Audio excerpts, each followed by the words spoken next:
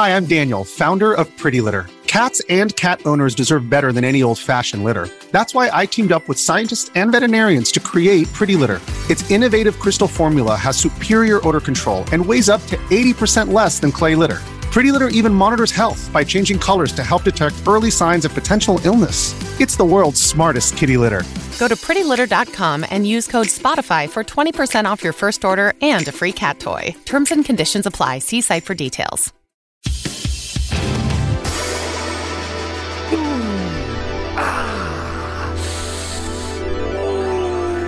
Baby, it's the Wolf Den Podcast. Well, Yeah. how you doing? Good. How are you doing? I'm just great. Everything's good. That's good to hear. I feel like I got up early. I got a lot done, but I didn't, and I didn't. Anyway, how are you people in the chat? Eep says, my ears. That wasn't that loud. Yeah, Suck we're it up. fine. Yeah. Guys, welcome to the Wolf Den Podcast. We got a lot going on today because there's a Nintendo Direct tomorrow, Yes. and we can't talk about it now because it's tomorrow. So we're just going to make it up Yes. and pretend like we saw it already. And you can all come back next week and talk about how right or wrong we were. Yeah, so right off the bat, Fogs 2. Yes. They're making it. The first one was so good. They're making a second one, and it's gonna be released exclusively for the GameCube. Yes. What else? We're getting a sequel to Mario, to Hotel Mario. Yes. Can't believe it. They have announced the Virtual Boy collection compatible with the Labo VR kit. There'll be all of the original Virtual Boy games, and of course, Red and Black, and one of the canceled Virtual Boy games that they have yet to reveal, because they're going to do that in next week's Nintendo Direct. That's right. There's going to be a next week Nintendo Direct. And this shocked everyone. They're releasing, remember the Zapper for the NES? Yes. They're making one for the Switch, except it's an actual gun. And you can shoot people with it. Yes. It's crazy. Yeah. Anyway, guys, Edward, thanks for the host. Rockefeller, thanks for the raid also. Bootydoya, thank you for the 2 months of Prime. Triton, that one guy, thanks for the 13 months. Happy Tuesday. The Nintendo Direct better be good. I know. So we should have just moved this podcast, but yeah, I like consistency because it helps me get things done. Yeah. So, no. If you want to listen to a podcast that will be talking about the Nintendo Direct, well, I'm going to be doing a live reaction tomorrow. Maybe I'll upload that to youtube.com/wolfdenpodcast if you're lucky. There you go. So you can see a live reaction there. Then also youtube.com/directly to you. That's AJ's podcast and Parker's podcast. They will talk about it later this week, so I suggest you listen to them. Next week, we'll probably have more things to talk about. But I want everybody to take your expectations for this Nintendo Direct. It's the first Nintendo Direct in 18 months. Which is crazy. It's been almost 2 years since an actual Nintendo Direct has happened. Everybody take those expectations and just bottle them up. And shrink it and just push it down, because put it here. This is my trash. Take your put it there's here. a diaper in that. It's not. It's a wipe. It's empty wipe. Oh, okay. I'm not gonna put a diaper in my. I don't know, office. dude. I don't know what it's like. Dude, if you ever find out, you'll know. Those go in a special garbage. I have zero expectations for this Nintendo Direct. They said that they're going to announce stuff. Well, let's look at the tweet. Well, okay, yeah. My tweet deck doesn't. My Stream Deck doesn't work again because everything sucks. Right. Yeah. So Nintendo of America says tune in Wednesday at 2 p.m. Pacific for a Nintendo Direct live stream featuring roughly 50 minutes, that's a lot of minutes, of information focused on available games like Super Smash Bros. Ultimate and games coming to Nintendo Switch in the first half of 2021. So I mean, they could be lying, but I'm assuming we're going to hear about a new Smash Fighter, which is great, which is hype. Yeah. That's good. But like, that's an expectation of mine. That's going to be good. You know, like I have high hopes for a new Smash Fighter. Games coming out in the first half of 2021, zero expectations. Yeah. All last year we got nothing but crap. Like the games weren't bad, but the announcements we were getting were very disappointing. So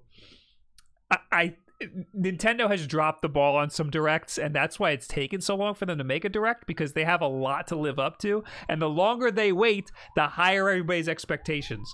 So this could be a big fat freaking flop, or they could be making a direct because they know that it's gonna be good. I don't know. Yeah, Nintendo doesn't really like put out their biggest guns in the first half of the year. You know, like I think Breath of the Wild was the exception because that was launching with the Switch itself. But they usually save like their Marios, their Zeldas typically for the later half of the year, closer to around Christmas time. And they'll sprinkle out like, you know, their B-level games throughout the year. Whereas like their AAA games are like towards the second half. But they could also be lying. They could give us a tease or something for the later half of the year or something. I mean, although I don't know, because Nintendo like is very specific with their directs because they know people get their expectations way high. So they always have to like say this is a specific direct focused solely on this. Yeah, and that doesn't work. For people, like they say that, and people still are upset that that's all that they talk about. Yeah, so I've been saying that there's something going on with Nintendo that's been holding them back from releasing stuff. I don't think we're getting a hardware release in the first half of the year, but there's potential that we could hear about something, and then it opens the floodgates for a bunch of releases. So, So I'm writing a video tonight on something completely irrelevant, and then tomorrow I might switch gears and make a whole different type of video. So who knows what's going to happen. But I know we still don't know anything about Bayonetta 3, Metroid Prime 4, Breath of the Wild 2, Shovel Knight Dig, Hollow Knight Silksong, Azure Striker Gunvolt 3, Yokai Watch 4, Dragon Quest Heroes 1 and 2. Those are all from my video on 2021 games, which is going to be irrelevant now. Also, we just got Bowser's Fury and Super Mario 3D World. Could we see some more Mario now that this is finally out? Are there any games left that haven't been ported from the Wii U yet? That's a good question. Yeah, because I mean, that's all they do is port games for the Wii U. I don't think so. I mean, Splatoon 1. I don't think we need Splatoon 1. In Nintendo fandom, list of Wii U games ported to the Nintendo Switch. What has not been ported to the Nintendo Switch, though? I mean, at this point, it probably would be easier to list those games. Wind Waker HD is one that a lot of people want. And whatchamacallit? Twilight Princess. We should be hearing a lot about Zelda because it's Zelda's year. Yeah. I'd be surprised if we don't. I don't want to keep speculating on this because by the time everybody listens to this, we're gonna be wrong already. Yeah. So anyway, just keep your expectations at a bare minimum. And if you're listening to this and the direct is out already, go to youtube.com/wolfdenpodcast. There might be a long form reaction video. And I might do one on Wolf Den Clips. Who knows? I got a lot to do tomorrow. Tomorrow's gonna suck. 9. There are 9 games not yet ported. Like Nintendo published games? Yeah. Like what is there any big one? Page is loading. Hold on. Star Fox Zero. All right, get that out of here. It's not happening. Fatal Frame. Not Breath of the Wild. Yeah, Fatal Frame, Maiden of Blackwater, Legend of Zelda: Wind Waker, Wii Fit U, Art Academy, Nintendo Land, Game & Wario, Twilight Princess HD, and Xenoblade Chronicles X. Xenoblade Chronicles wasn't? I don't know, man. Like, there are a lot of Xenoblade games, and they're all confusing. XX is a different game. Yeah. So Xenoblade Chronicles and Chronicles 2 have been ported. Chronicles X has not been ported. Okay. Anyway, let's plow ahead to other things that have happened so far in the last week that is not related to the Nintendo Direct at all. Like, for example, this thing that I had no idea about until you put it in here. Do we learn about this today? No, this happened a few days ago. Nintendo and I'm Switch Concierge. Still not sure what the hell it is. Yeah. Maybe I could do this. Oh,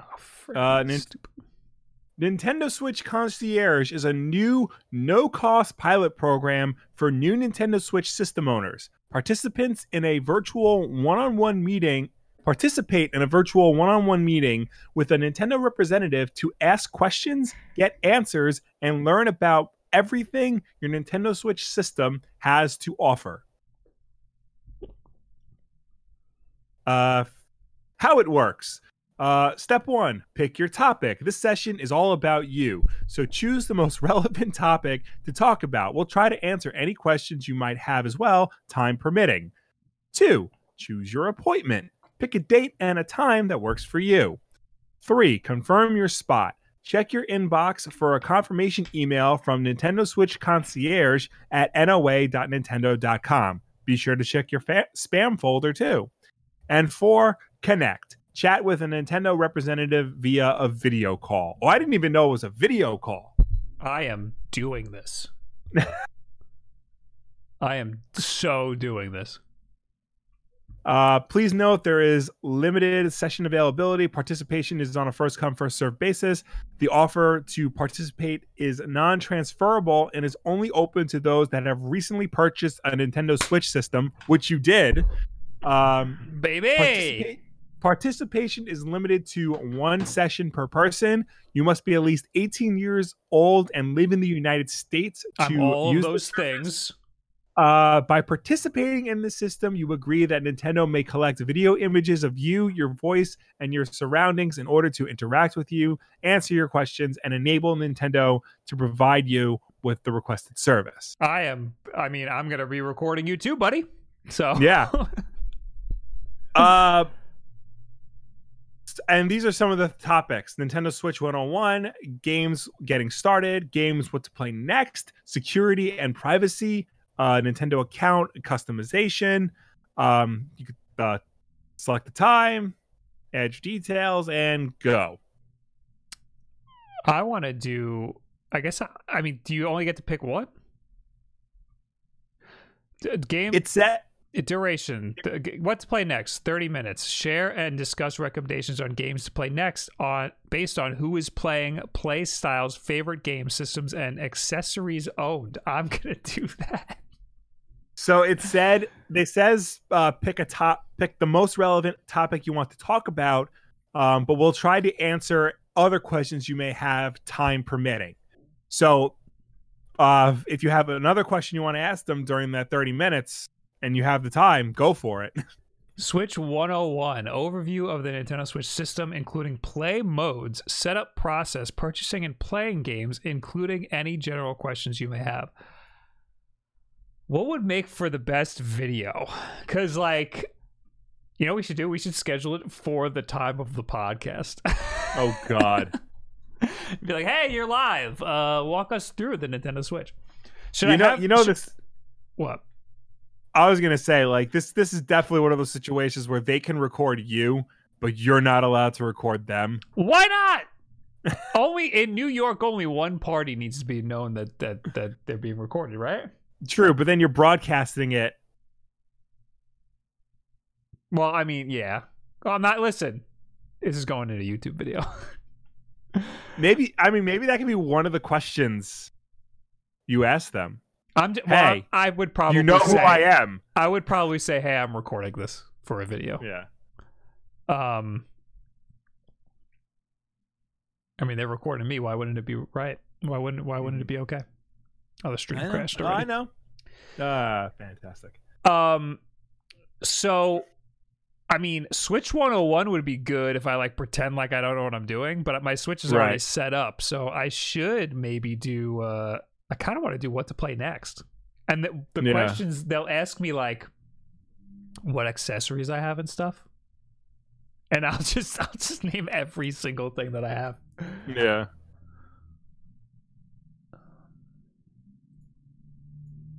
I'm fixing the stream. Okay. Why isn't it telling me? Oh, there it is.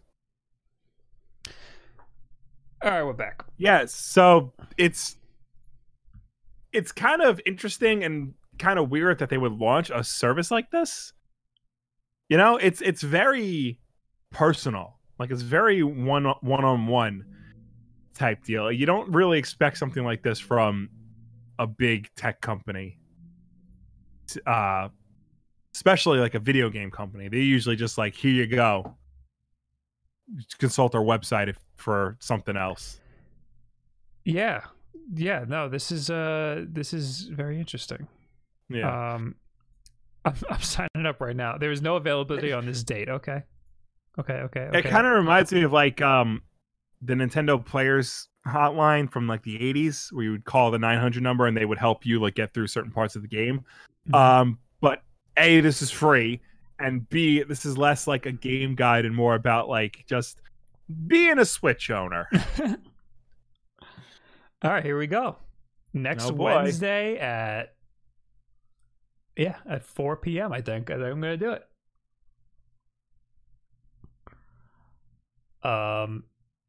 Add your details. All right, we're gonna hide my screen now for that. Yeah.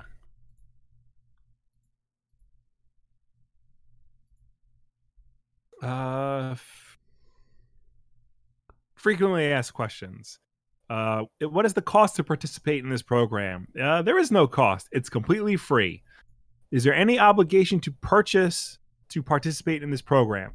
The program is a new initiative for new Nintendo Switch owners where you can get your questions answered. There is no additional obligation to purchase anything in order to participate in this program. Oh, wait, I was accidentally doing tomorrow. I thought it was next week. Shoot. I'll do Saturday. Can I invite a friend or family member to join the session with me? The program offers a one-on-one conversation with a Nintendo representative. You may invite others to join the session with you from the same device. So if you want to invite your roommate on with you, that is allowed. Can I invite... I mean, listen, they're on the same device. Yeah. All the people watching are on the same device. So here's interesting. What are the dates and times available for this session? The program runs throughout January and February, and session dates and times vary based on demand and our Nintendo representative schedules. So it only lists January and February. It doesn't say anything about March or beyond that. But you said this was just announced like 2 days ago. Yeah, this was like recently announced. So why February? Well, why not extend it beyond that? Who do you think will play your Nintendo Switch system the most? Myself. Or myself / another adult. If you have children, how old are they? No. What is your gender? Optional. How likely are you... It autofills male. I don't appreciate that. How likely are you to recommend Nintendo Switch systems or games to friends, family, or colleagues? 10. I am very likely to recommend things to other people. Book it now, baby. This Saturday, 4 p.m. This was announced on. This service was announced on Thursday last week. That's weird. That's weird. Yeah. All right. So I'm just going through the FAQ right now. They do mention that it is a pilot program. So this is really just like a test. I'm meeting with a guy named Christian on Saturday. All right. It's happening. Two more from the FAQs. Will my session be recorded? No. You may not initiate recording of the session, and the session will not be recorded by Nintendo. You may not initiate the recording? You may not initiate recording of the session, and the session will not be recorded by Nintendo. Where is this? FAQ. You have to scroll down. Recording. Fucking stupid ass piece of shit, Nintendo. You may not initiate recording of the session, and the session will not be recorded. Come on, be a bro. I'm gonna do it, and I'm gonna ask right in the beginning. I'm gonna say, "Hey, I'm gonna record this. Is that okay?" And if they say no, then I'll say, "Oh, I'll go F myself." Yeah. You should still do it though for the journalism. Do I need to download? That's true. If they don't record it, I will just report back next week with my findings. Yeah. Do I need to download any software programs to join the session? The session will be hosted on Microsoft Teams. If joining from a mobile device, you will need to download the Microsoft Teams app to join the session. So I think they'll just, if you join on your computer, they'll probably just send you a link to like a browser-based version of Teams. Unless you want to do it on your phone, then you'll need to get Teams. I'll do it on my computer. I'm gonna do it still, and I'm gonna ask if I can record it, and if they say no, then I will journalism it. Yeah. Just be like, you know who I am. And they'll turn this way to their wall of YouTubers not allowed to talk Nintendo. Yeah. And they'll be like, oh crap, it's Woods. So it's just gonna be a picture of me with like a big X out of it, and that's it. Yeah. All right. Session booked. You'll hear more about it next week, unless it's possible that they just hang up on me, but we'll see. Who else is confused on Nintendo Direct date? It's tomorrow. I was confused initially because I thought they were going to do something today, but that was just my own. It's your own stupidity. Dumb brain. Yeah, it's tomorrow, 5 p.m. Eastern, 2 p.m. Pacific.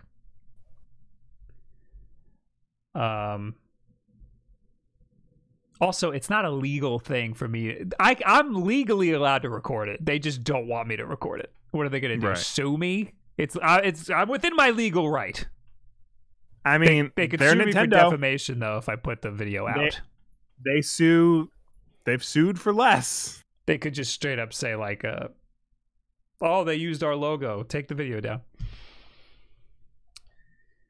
All right. Well, anyway, we got some notifications here. I'm very behind. We have a lot of notifications. Yeah.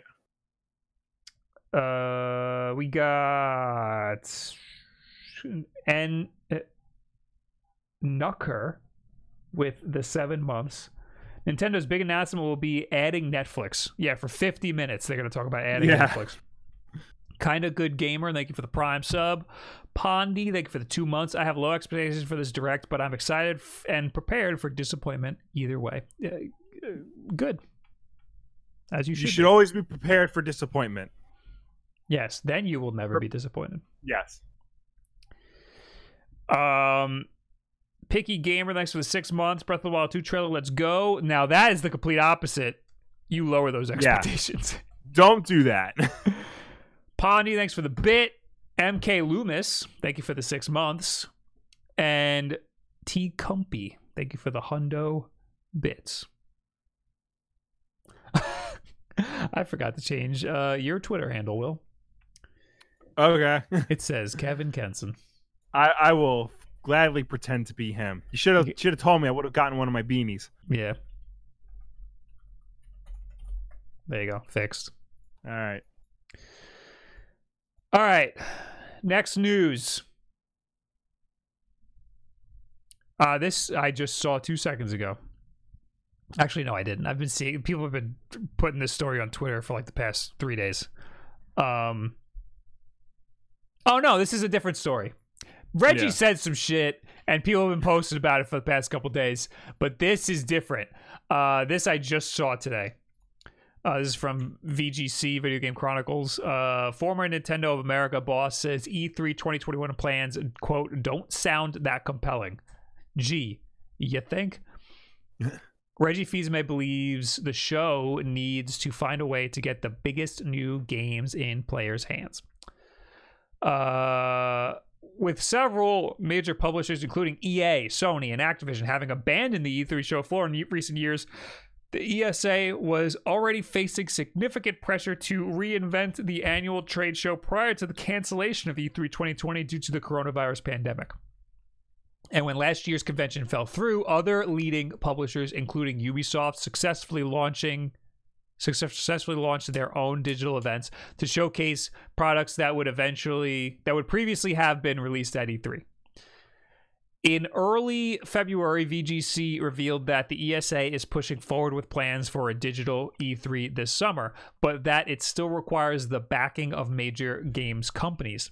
According to E3 2021 pitch documents sent to the games publishers, the ESA's proposed event would include 3 days of live streamed coverage from June 15th to 17th. The ESA's intention is to hold multiple 2-hour keynote sessions, an awards show, a June 14th preview night, and other smaller streams from game publishers, influencers, and media partners. The broadcast event would be supplemented by media previews the week before, as well as demos released on consumer platforms. It's this final proposal, getting new games into players' hands, that the ESA must figure out how to do if E3 is going to maintain relevant, Fils-Aimé told Gamertag Radio.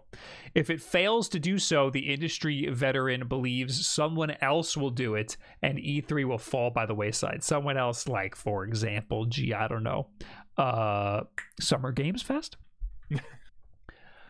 He says, I think that E3 is as an event and a moment in time where new content is shared and celebrated. I think that is truly magical for the global games business, Fils-Aimé said.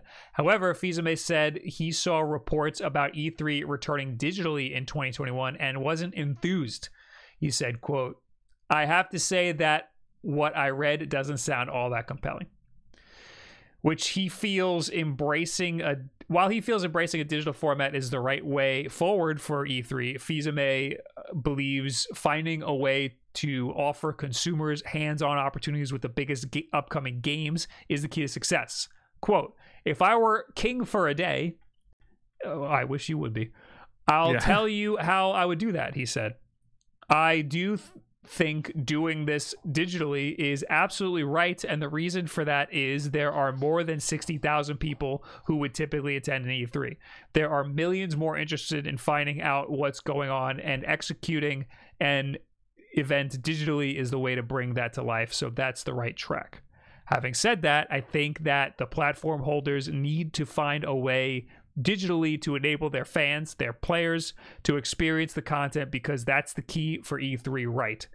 The ability to be playing The Last of Us Part 3 for the first time, or to play the next Breath of the Wild game for the first time, or to play the next great game coming from the new amalgamation of all the Xbox studios. To play for the first time is what's magical, and the platform holders need to figure out how to deliver that experience to their fans during an E3-like digital experience. I think that would be huge. I think we're good with the rest of the article. Okay. Basically, he's saying it's not going to work out, which is what we were saying. Yeah. Last week we talked about how E3 is going all digital. And again, I'm being yelled at for I was shitting on E3, and I was being yelled at for being very selfish in my opinion on E3, because for consumers E3 is great, but I don't really think it is. In concept it is. This idea of that there's 1 week in the summer where game studios get together and they announce all the games that you're going to be playing in the future, hopefully in the same year, but usually the next 2 or 3 years. But in practice, there are probably better ways to do it. Mm-hmm. Like if, let's say, game publishers, instead of all doing it at the same time, they do it like Bethesda gets 1 week, EA gets another week, Activision gets another week. This way, like, it's spaced out and everybody gets time. Mm-hmm. And like you said, like, you know, Reggie was saying, have demos be available to more people. Because most of the time the demos are only available on the show floor, and the consumers only have the word of the people who played the games. And it'd be a much better experience if they could play the game for themselves and see whether or not they would enjoy it.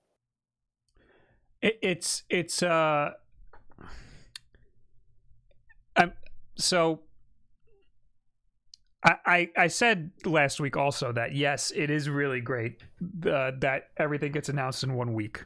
Like, that was the best part of E3, was that everything got announced at the same time, and it was like a big deal. It was like a holiday. Yeah. But E3 is just like an orgy for media people, you know? Yeah. It's like all the big game companies get all these media people together and they go, "Hey, let me just toot your horn for a little bit so you'll write nice things about me." It would be much better for these companies to just release demos for everybody so that everybody can get to play their games. And we kind of saw that a little bit last year. Not many big companies were doing it, but a lot of smaller companies were just straight up releasing demos for everybody to play. Yeah. Big companies are afraid to do that. They want media people with credentials to play the game so they can toot their horns while they're there, so they can jerk them off while they're playing the game and be like, "Hey, you like this, right? Here's some free stuff. Write good things about me." Yeah. And they can like curate the experience so that then those people can write about it and then tell everybody else how great it is. Yeah, it would be much better if they could just let you people play it and figure it out for yourself.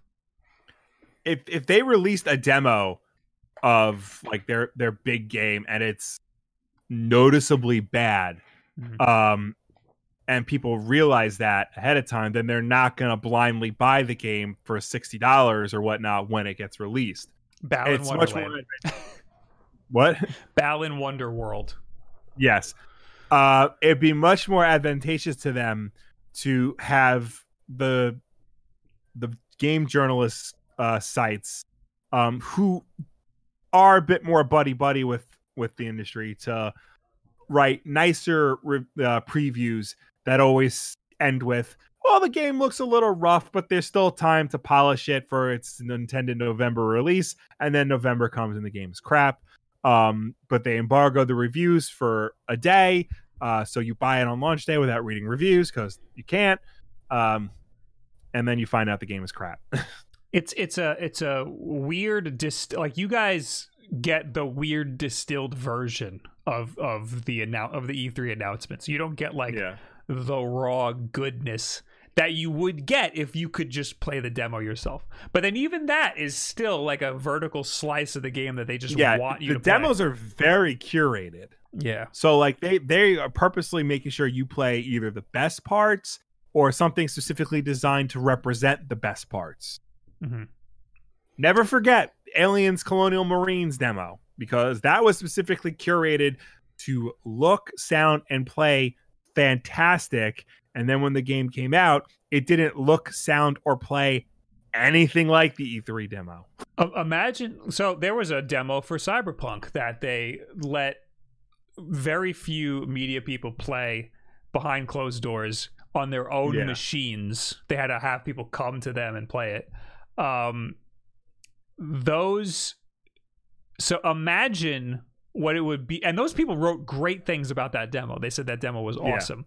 Now imagine what it would have been like if they released that demo to the public, and then the public could tear it apart, reverse engineer it, and figure out how broken the game is. Yeah. Things would have been a lot different. And that's why they don't do that, because they don't want that to happen. But then you have things like, this is completely different, but the Sonic movie. Me and Will saw the Sonic movie before, like a week before it was out or something. Yeah. We went to a press screening, yeah.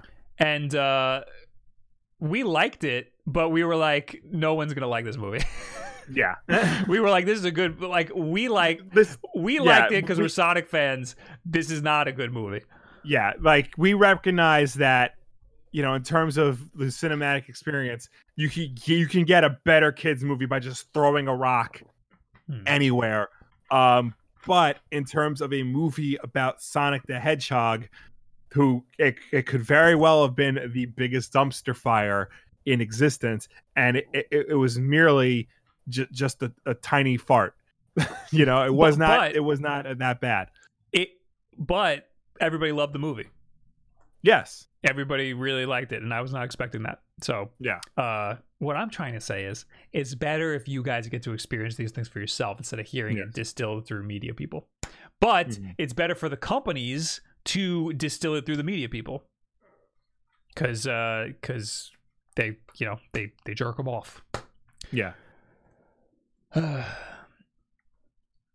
to be fair, like, the media people, like the games journalism, like, they serve a purpose. For the most part, they do a good job. For the most part, they're getting better at recognizing BS and calling it out. But they still have to work that balance of, like, placating the EAs and the Activisions and whatnot, because they need them to get access to these games early, to get review copies, to be able to preview the game, to tell the audiences when they're coming out. So they still have to have this overly friendly relationship with them, even though they're trying to tell you what's actually going on. I mean, the games journalists are supposed to be the ones who, like, know games really well. They know, like, okay, this is still being worked on, so this has really good potential, but, I think it's gonna be really good if they fix this, or this one area was a little weird, but they said they're gonna fix that, so this game's gonna be good. But we've seen time and time again that they're just oftentimes wrong, and so are we. So I was talking about how great Mass Effect Andromeda was.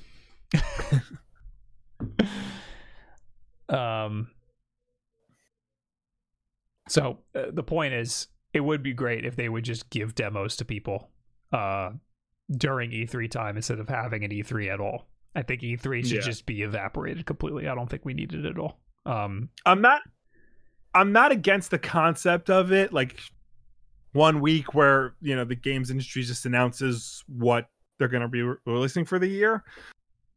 But I feel like the way E3 does it isn't working anymore, and there needs to be a better version of that. And I think making it go online only and releasing demos to the public is a big step forward. Yeah, I mean, the only problem is there needs to be somebody who orchestrates it, who puts it all together. Right. And nobody wants to work with the ESA. Yeah. Because they're garbage. So it just sounds like a perfect opportunity for Summer Games Fest to be a lot better this year. Yeah. Anyway. So that's that. I hope the ESA really fails. Hey, did you know Super Mario 3D World sold a lot? I didn't know it sold that much, but yeah. It sold a lot. According to the UK charts, so this is only from the UK, it sold 190% more than the Wii U version. That is a lot. Fastest selling re-release No, release. Fastest selling release yet in 2021. Wow.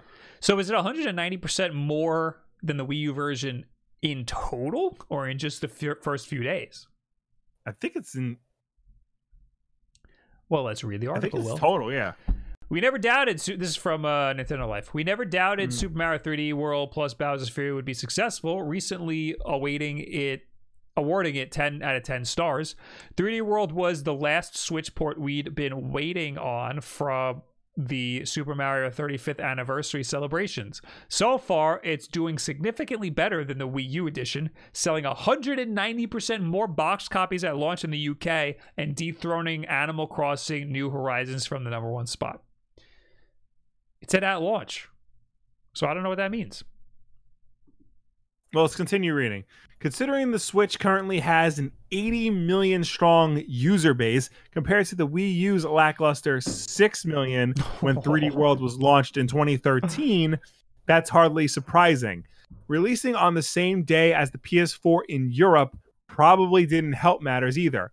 Eventually selling 5.86 million copies in its lifetime, Super Mario 3D World was the Wii U's second best-selling game, beaten only by Mario Kart 8. A great result for a Wii U title, but an average one at best for a main Mario entry. 3D World plus Bowser's Fury also marks the third biggest Super Mario launch on Switch so far. These launch sales fell short of surpassing its 3D companions, Mario Odyssey and 3D All-Stars, but came ahead of 2D entries, Super Mario Maker and New Super Mario Bros. U Deluxe. Elsewhere on the chart, FIFA 21 went from 8th place to 3rd place. Mario Kart 8 Deluxe dropped from 2nd to 5th. Jesus Christ, why is that game still on the charts? Little Nightmares 2 is the only other new entry to the chart, sliding into 7th place, while Ring Fit Adventure has dropped from 4th to 10th. So it doesn't specifically say how many copies Bowser's Fury sold, just that it's 190% more than the Wii U version. I still don't know if it's in total or if it's for the first week. So rounding up to 200, that means that if it's total, that means that Mario 3D World plus Bowser's Fury sold like 15 million copies. Where's the Wii U number? Eventually selling 5.86 million copies in its lifetime. Yeah. It would be 12 million. It would be less than 12 million. Yeah. If I did that in the first few days, which would be wild. But I don't. Is that possible? For the UK only? No, that's not. I don't think that's possible. Absolutely not. Not for a weekend. So it must be at launch. Yeah. So whatever New Super Mario, not New Super Mario, 3D World sold at launch, this beat it by almost 200%.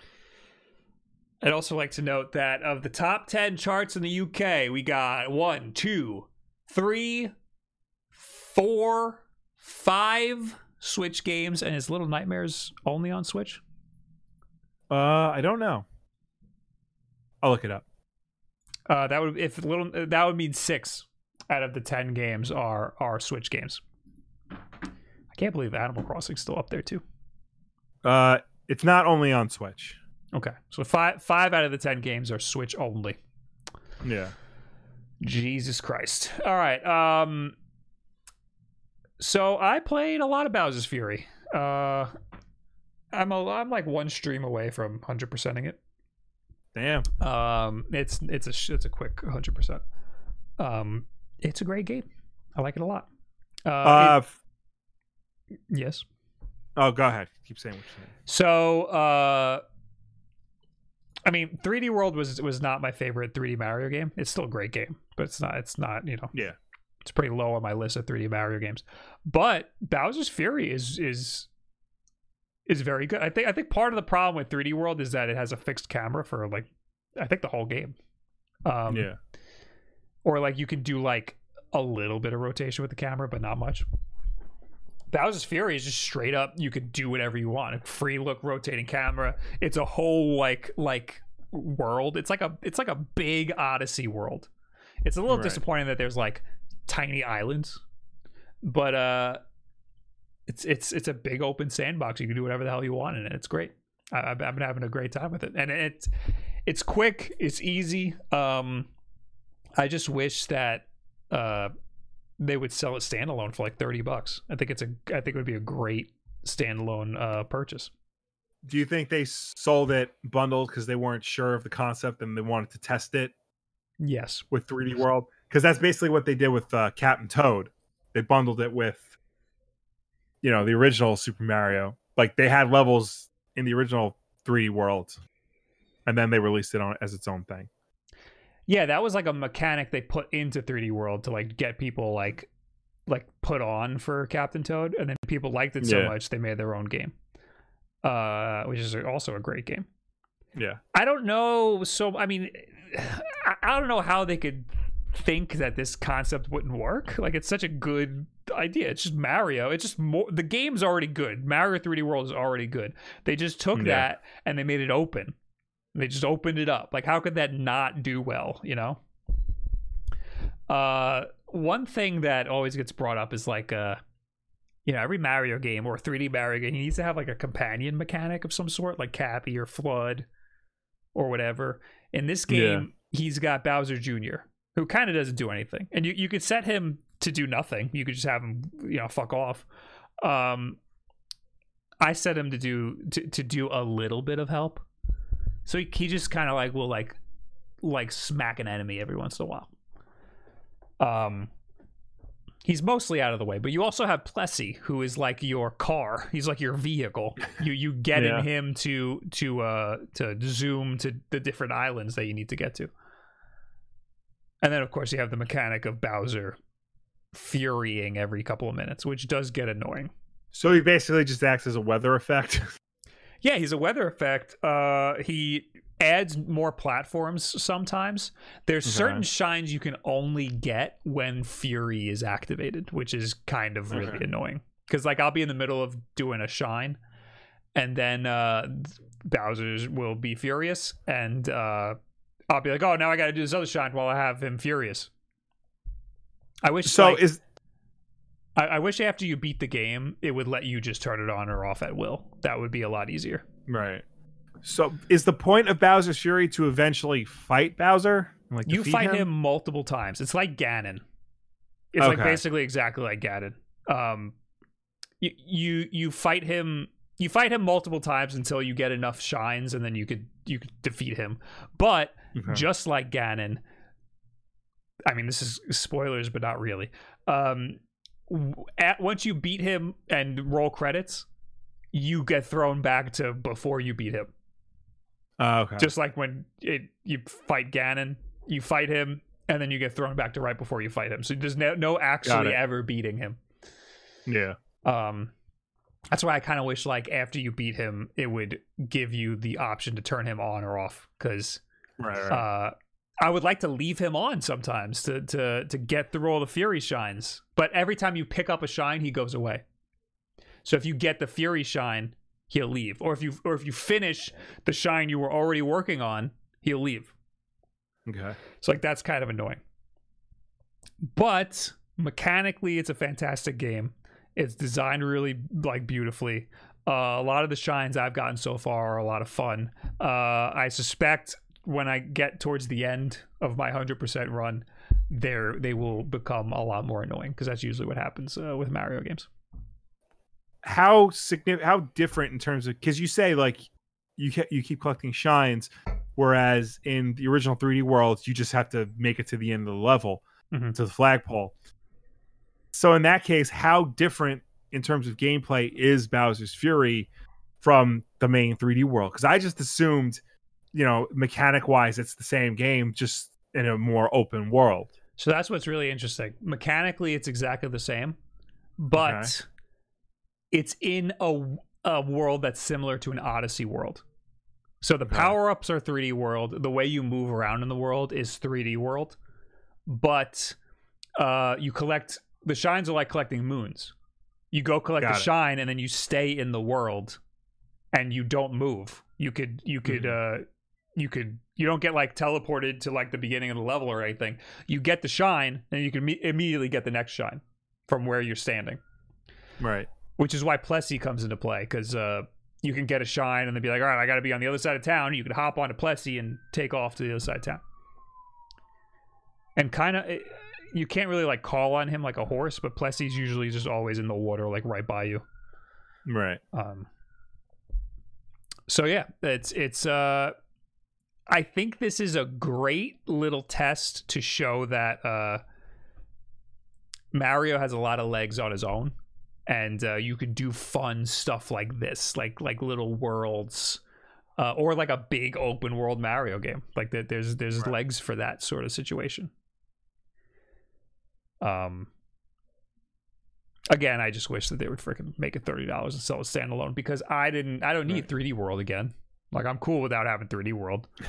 Well, clearly a lot of people didn't get to play 3D World, so that is true. I forgot about that almost nobody played 3D World. If you haven't played 3D World, 3D World's great. This is definitely worth $60. It's definitely worth $60 if you want to play a little bit of 3D World and all of Bowser's Fury. Bowser's Fury is just quick.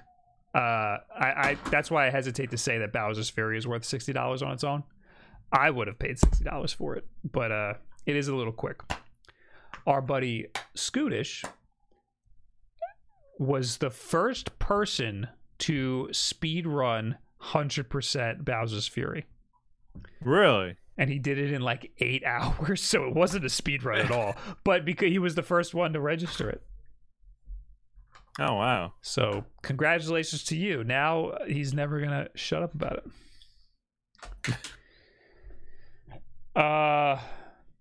This is my first playthrough of 3D World. Didn't have a Wii U for a long time, says Sarge. So this is the perfect game for you. Yeah. Enjoying 3D World with my wife and nephew. Oh, I'll be playing 3D World on Thursday with Dan and AJ. I might give my copy away on Thursday here on Twitch. So So I forgot that 3D World is a multiplayer game. Yeah, and it's online. So is Bowser's Fury also multiplayer? Only locally. And it's kind of a chintzy multiplayer. It's like how second player controls Cappy. Oh, the second player bullshit multiplayer. Yeah, the second player controls Bowser Jr. So it's like Tails. It's better. It's a little better than Cappy, but it's not better than Tails. No, that's like the stupid, you have an annoying younger sibling and you just want to shut them up. Here, do something. It's not real multiplayer, man. I was always Tails. It's true. And that's why you're so angry. Rain Dude says, what would you think of if they made a remake of new Mario Sunshine? That's what everybody's saying. Everybody's saying, do you think we're gonna get a Sunshine 2 or an Odyssey 2? I don't really think either. I think they'll do something creative. If anything, it would be an Odyssey 2, because Odyssey A sold really well, B is more fresh in people's minds, and C, that's the Nintendo Switch Super Mario. So I would not mind a Sunshine 2 though. Like Sunshine, the flood mechanic was really good. I didn't have a problem with the flood mechanic. All the problems I had with Sunshine were the way that the game was designed in itself. Like the game had bad level design. I mean, it's still a good game, but compared to all the other Mario games, it had pretty poor level design. Right. So a new Mario Sunshine would be great, but so would a new Odyssey 2. I think they'd both be good. An Odyssey 2 with Sunshine inspiration. So, like, you have to use the flood.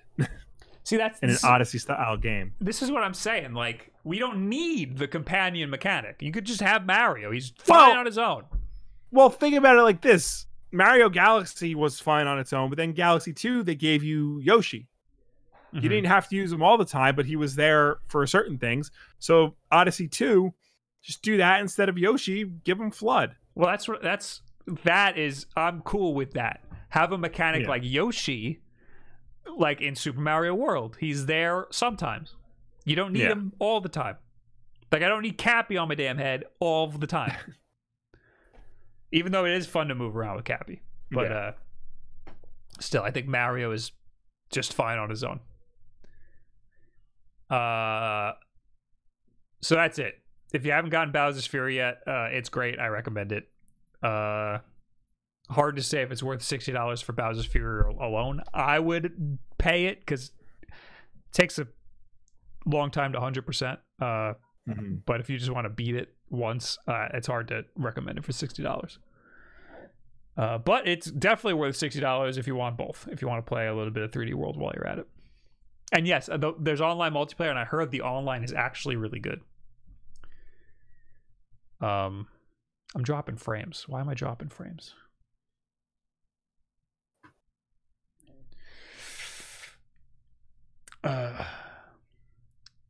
So yeah, I heard the online is actually good. It's up. I don't think it uses the new online that like Monster Hunter is going to be using.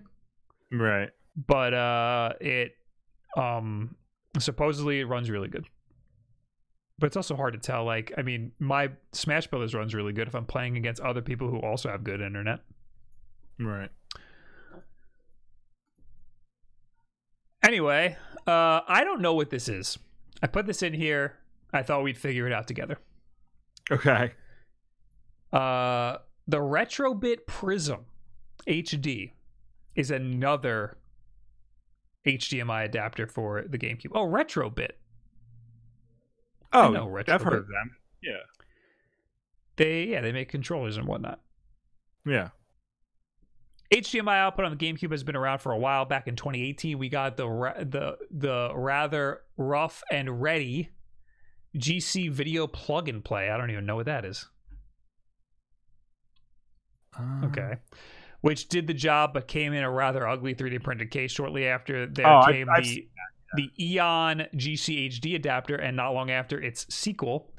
And in 2019, a budget option arrived in the shape of the Insurrection Carby. All right, well. I've only heard of it as the Carby. That's a bad name. I have never heard of that either.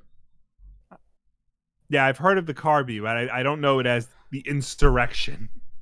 All of these devices use the same GameCube video software, and they all have one notable weakness. Updating them to the latest version of GC Video requires some degree of disassembly. Enter Retrobit's Prism HD adapter. It's also running GC Video and offers the same lovely HD visuals as its rivals, but the key difference is that it has a USB-C port on the side, which means you can update it easily. It's also running the latest version of GC Video 3.0e out of the box, which is nice. Oh, and like the Carby, it comes with its own remote, so you can access GC Video's UI more easily. The GC HD doesn't offer this. Yeah, it was a bit of a pain in the ass to hook up a remote to the GC HD. Yeah. Like other HDMI adapters, the Prism connects the GameCube's digital AV port. Make sure you have a DOL001 model, number GameCube, as Nintendo removed the digital AV port. Or just look at the back of your GameCube. If there's two ports, a digital port?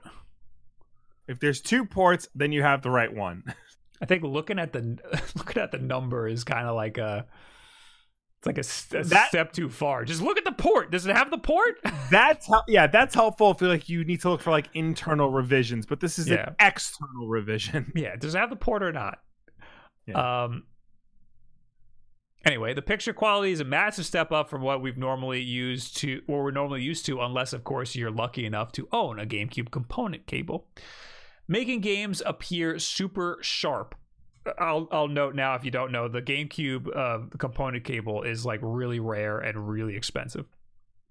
So nobody has that shit. making games appear super sharp. GameCube Video also allows you to tinker with various aspects of the picture, including adding scan lines, so you can mess around to get the image you truly desire. As we noted, with other HD adapters, the picture quality is going to vary depending on your TV. There's no upscaling going on here, which means the Prism HD doesn't introduce any lag. So your TV has to do the heavy lifting in this regard. Not all TVs handle 480i or 480p images the same way. The process of upscaling the signal could introduce lag or produce a fuzzy picture. So you might want to experiment with a few TV sets if you have the option. I had a problem with some monitors with 480p.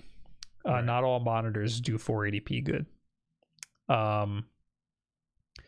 But you plug this baby right into a FrameMeister. That'll upscale it real nice. 1080p, baby. Get it working on anything. The only other real negative with the Prism HD is that, unlike the Eon GC HD, it only plugs into the digital AV port. While the GC HD didn't make any use of the analog port, it plugged into it to provide a much-needed stability. The Prism HD, on the other hand, sticks out quite a bit far, and is easy to knock. Given the HDMI cable plugs into the end of the Prism HD rather than the side, you'll need a lot of space in your AV unit to house the GameCube with the adapter attached. It really would have made more sense to have the HDMI port on the side. So that is a big thing. The GCHD plugs into both ports for stability, because there have been instances with the first one that came out, the GC Video Plug and Play, where if that gets jostled or like you hit the GameCube in any way, it'll short out the GameCube. Yeah, that happened to Metal Jesus. Yeah, you can't really touch that at all. Which it's a very delicate connection. So they should have just Eon. I'm surprised like more companies don't do that. Like Eon has proved it works and like it's needed, but or all the other ones just plug into the put wings on it up and down so that when you plug it in, it can't jostle. You know, like it's more stable. That seems like a missed opportunity. Or even better, you could just make it a cable instead of a. I mean, you know, it has to be in there, but have a little like a cable that hangs down instead of having a port. I think the problem is because you need to be licensed by the HDMI coalition to make HDMI products, and I think a lot of these companies aren't. So that's why they don't make them cables. Oh, that's different than a port? Like because it's got a port in it. Yeah. I think that's different. Yeah. Well, anyway, there's the HDMI licensing administration. In terms of price, the Prism HD is around the same price as the Carby, around $80, but is arguably a better option when you consider that you can update it with the minimum of fuss. These are British people talking. And it's worth noting that GC Video got several firmware updates in 2020 alone. While there's little difference between the available options when it comes to actual picture quality, the Prism HD is definitely worthy of consideration. Although if you already own an adapter like this, there's perhaps less reason to make a purchase. So I was just wondering how much better it is than the GC HD. The GC HD is $150, or it was. It might even be more now, to be honest. No, $150. Oh, wow. Someone's selling it for freaking $300. On Amazon, it is new $250.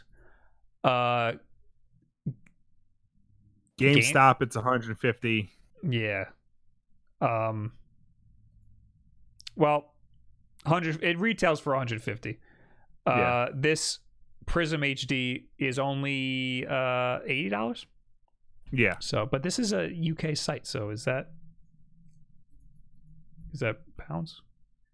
Hold on. I went to the site. No, it's Dollars. It's using dollars. Okay. So yeah, it's like half the price. That's pretty good. Yeah. Cool. So I mean, that's what I was hoping for, is something that makes this a little more accessible, because the GCHD is really hard to recommend to people. Yeah. I mean, it's great. It's awesome. It's great. It does everything you want to do. It has settings, but you never have to touch them. It's probably the best option, but something like this is a more accessible option. If that makes sense. Yeah, this would be easier for people to just pick up. Yeah. Is the stream okay for everybody? I'm dropping a lot of frames, but it seems to be working fine on my other computer. I mean, on my other monitor, so I don't know. And I know that we're recording this, so YouTube and podcast services will be fine. Yes. Next news. Hot off the presses. Yes, this is exciting. Xbox announces its own $100 best-in-class wireless headset. Why don't you read while I see what's going on here? Okay. Oh, my computer going at 2 frames a second. Priced at $99.99 US dollars or $89.99 British pounds, and available for pre-order now. The new first-party accessory promises to deliver best-in-class audio and chat performance, outstanding design and comfort, and unique experiences that are tailored for each gamer. The headset supports spatial sound technologies, including Windows Sonic, Dolby Atmos, and DTS Headphone X. It can be used wirelessly across multiple devices, including Xbox Series X and S, Xbox One, and Windows PCs, and can connect to mobile devices via Bluetooth. Using the Xbox Accessories app on the console and PC, players can customize equalizer settings, bass boost, and auto mute sensitivity, mic monitoring, and the brightness of the mic's mute light. Microsoft says it plans to evolve the product over time via wireless updates delivered from the Xbox consoles. Well, that's cool. So if you're using this on console, it'll just beam the update to the headset. That's nice. 30 minutes of charging provides about 4 hours of battery life, with 3 hours of charging when not in use required to reach the full 15 hours of battery life. We spent a lot of time in the audio testing chambers trying to characterize and understand how the headsets reproduce audio in different room environments, says Eric Garcia, project architect and lead. It goes in your living room, game room, and dorm room, and we want it to sound the best for all those types of audio. And in the same way, the team studied gameplay to ensure great sounding chat, a sensitive mic to prevent background noise. And then there are some pictures of it. The chat says that we're dropping frames randomly, but the audio is perfectly fine. Okay, and some people are saying lower the quality. So if you're on a phone, you're probably fine, but if you're on desktop, lower the quality down to like 480p or something, then it should be okay. Yeah. I don't know. I don't want to switch servers again. It might fucking cause a whole problem. Yeah. So this headset was in an Xbox preview. Like it was in one of the like Series X like preview videos, like on a guy's head, right. and nobody noticed that it was a brand new Xbox headset. That seems to be Microsoft's thing. Yeah, it's like Phil Spencer had a Series S in his office, like during interviews for the Series X. Apparently, Todd Howard had the fertility idol for Raiders of the Lost Ark on his desk before like they announced that Bethesda was going to be making the Indiana Jones game. So, and now the same thing with the headset. This is a cool looking headset. I mean, it looks a lot like the Sony headsets and stuff. It looks, I mean, after looking at the friggin' new Apple headset, yeah, I have a newfound appreciation for all these other headsets. I think this looks a lot like cleaner and simpler than the Sony, but at least the PlayStation 5 headset. The PlayStation 4 headset was like a decent, like an average looking headset, but this looks, compared to the PlayStation 5 headset, this looks more like a good traditional headset. Yeah, I'm still not a headset guy. Like I still like my in-ears. And I don't like having a big thing weighing down on my head. I'm sure they sound great though. I just have like the cheap PDP headset that I plug in. I mean, I like these things are great for ease of use. Like the Sony headset is it just you pick it up and it just works. Same thing with this. I would imagine that this works like that. Yeah. But there's all these other things, like they talk about like all the like technical details about the audio and stuff and how it's engineered a certain way for you to hear like all 360 directions and all this stuff, and it's all nonsense. It's still left right, and it might do stuff to like reduce noise and stuff, but it's just a freaking headset. Well, is it only stereo? I mean, it was the same thing with the Pulse 3D headphones. It's not surround sound. It's 360 audio, which is not surround sound. Well, I mean, it's like technically it is. Well, no, it's almost surround sound, but it's not. Like you can't hear a sound coming from like in front of you versus behind you. But for whatever reason. Like that's surround sound to me, right? Surround sound is there's a sound coming from behind me. Well, surround sound is just, you have speakers not only in front of you but behind you as well. The sound is surrounding you. Right. And 360 audio technically is the same thing. It surrounds you. So it should be because it's called 360 audio. Right. But there's no way to tell if a sound is coming from in front of you or behind you. There is a way to tell if a sound is coming from above you or below you for some reason. Right. And that's what Dolby Atmos is. Oh. The sound coming from above. Okay. Yeah. Demon's Souls allows you to hear sounds from behind. Well, I gotta play Demon's Souls with that thing because I played Astro's Playroom and Spider-Man, and neither let me hear things coming from in front of or behind me. So one of the things that this article didn't say, but I saw earlier about this headphone in particular, is it can connect to your Xbox and your phone at the same time. That is awesome. So you can be on a call with somebody on your phone while still playing your game, and the audio will balance out properly. That's good for Discord. Yes. That's good for the Nintendo Switch Online app. I mean, like, there's some Nintendo headsets that will, like, the SteelSeries one. People really like that headset because you could connect to your phone and use Discord and stuff. I tried to do that when I went home to play Call of Duty, but I couldn't find that headset for some reason. You kind of need a bit of an elaborate setup if you want to have like Discord and game audio, but this makes it so you don't need an elaborate setup. You just need a headset. Yeah. I also like how it just works with your Xbox, because something that everybody forgets about the PlayStation versions is that you need a dongle. Yes, that is super annoying with the Pulse 3D headset. And like, there's no reason for that nonsense. I don't understand why in 2020 you need a dongle for a wireless headphone. So I mean, I would guess their excuse would be the speed and the latency and stuff. But Microsoft has its own proprietary wireless technology. So maybe it's using that. It's not using Bluetooth, is it? Do we know? It would need to use Bluetooth to connect to the phone. Yeah, it says can connect to mobile devices via Bluetooth. So, well, I think it might be Bluetooth, because I think you can connect Bluetooth headphones to your Xbox, but you can't connect Bluetooth headphones to your PlayStation.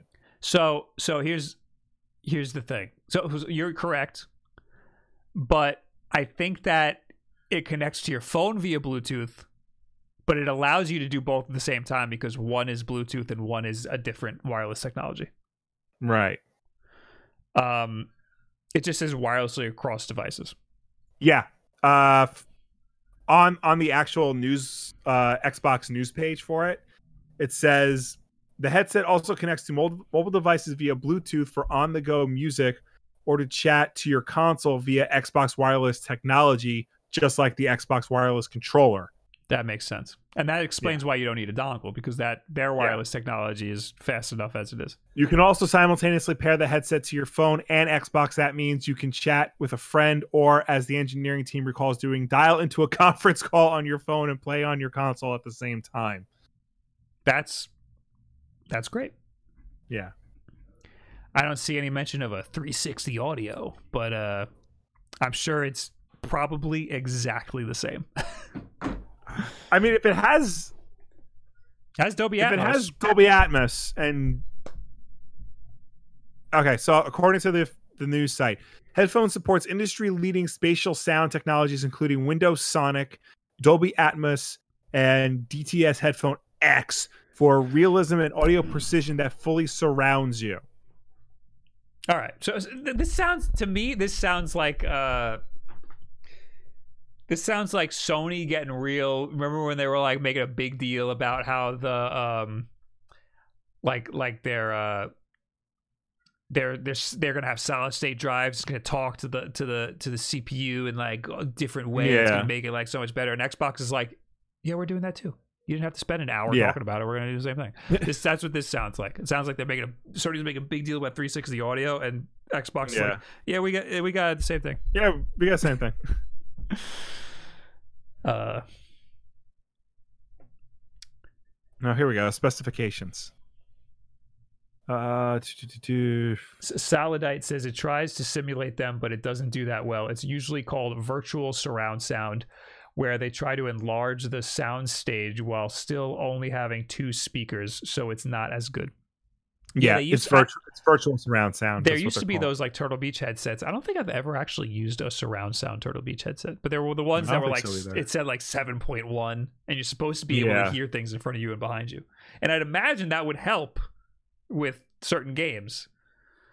I've seen like true 5.1 surround sound headphones, and what they do is they have, I'll have to take this off for a second. Yeah, they have little speakers. They'll have like, they'll actually put like 5 speakers in the cup of the headphone, in each headphone. And like, we'll have to program it so that the sounds come out of the proper speaker. Yeah. Yeah. That's what I'm wondering why we don't have that for gaming. Like, what's up? Yeah. Probably because it's just cheaper to do virtual. Yeah, but that doesn't solve the problem of like, I want to know where the footsteps are coming from when they're coming to get me.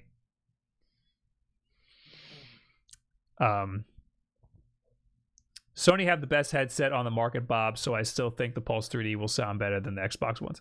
Why do you think it's the best headset on the market? Because they said it was? This one's not out yet. You gotta try them both before you could, say which one's better. This one will be available March 16th, but you can pre-order it now. And KJ says it will cost too much. It will cost the same price as the Pulse 3D headset. It costs $100 American. Which is kind of, I mean, I don't need a headset. So it's a lot for me because I don't need a headset. But if you need a headset, that's not a bad price. Again, I think the Pulse headset and this looks great. I think they're both great. I'm not saying one's better over the other. Did you get the Pulse headset? No, but I tried. I tried one out. E gave me his to try out while I was doing the PlayStation video. And yeah, I was like, it's not worth $100 for me. But I also have a setup that allows me to wear headphones, like whatever headphones I want. I understand that like some people want to play in their living room and they want to make sure that other people can't hear it. So something like a headset like this would actually be really good for them because it's very easy to use with the console. The Pulse headset is also $100. Yes, that's what I'm saying. They're both the same price. It's both the same price. Does the Xbox support 3.5 millimeter in the audio jacks? Yeah, in the controller? No, the headset.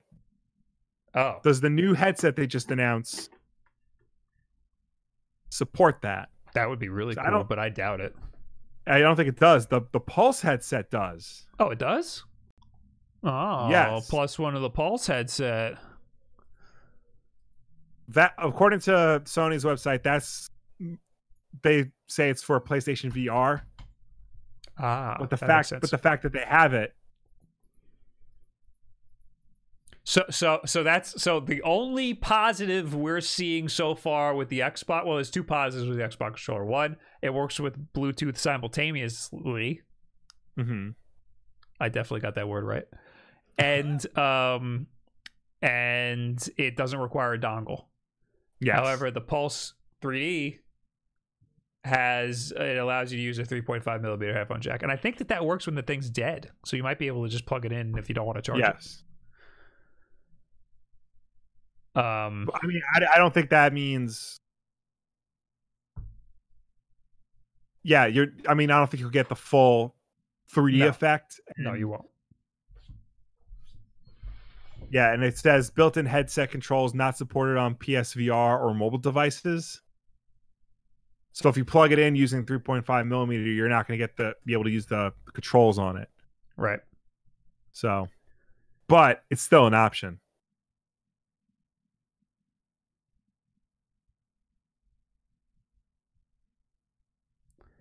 All right. Hey, T Compy, thanks for the 100 bits again. I appreciate you. DualSense Drift is a thing. Yes. So this news story went live right when you guys went live last week. Oh.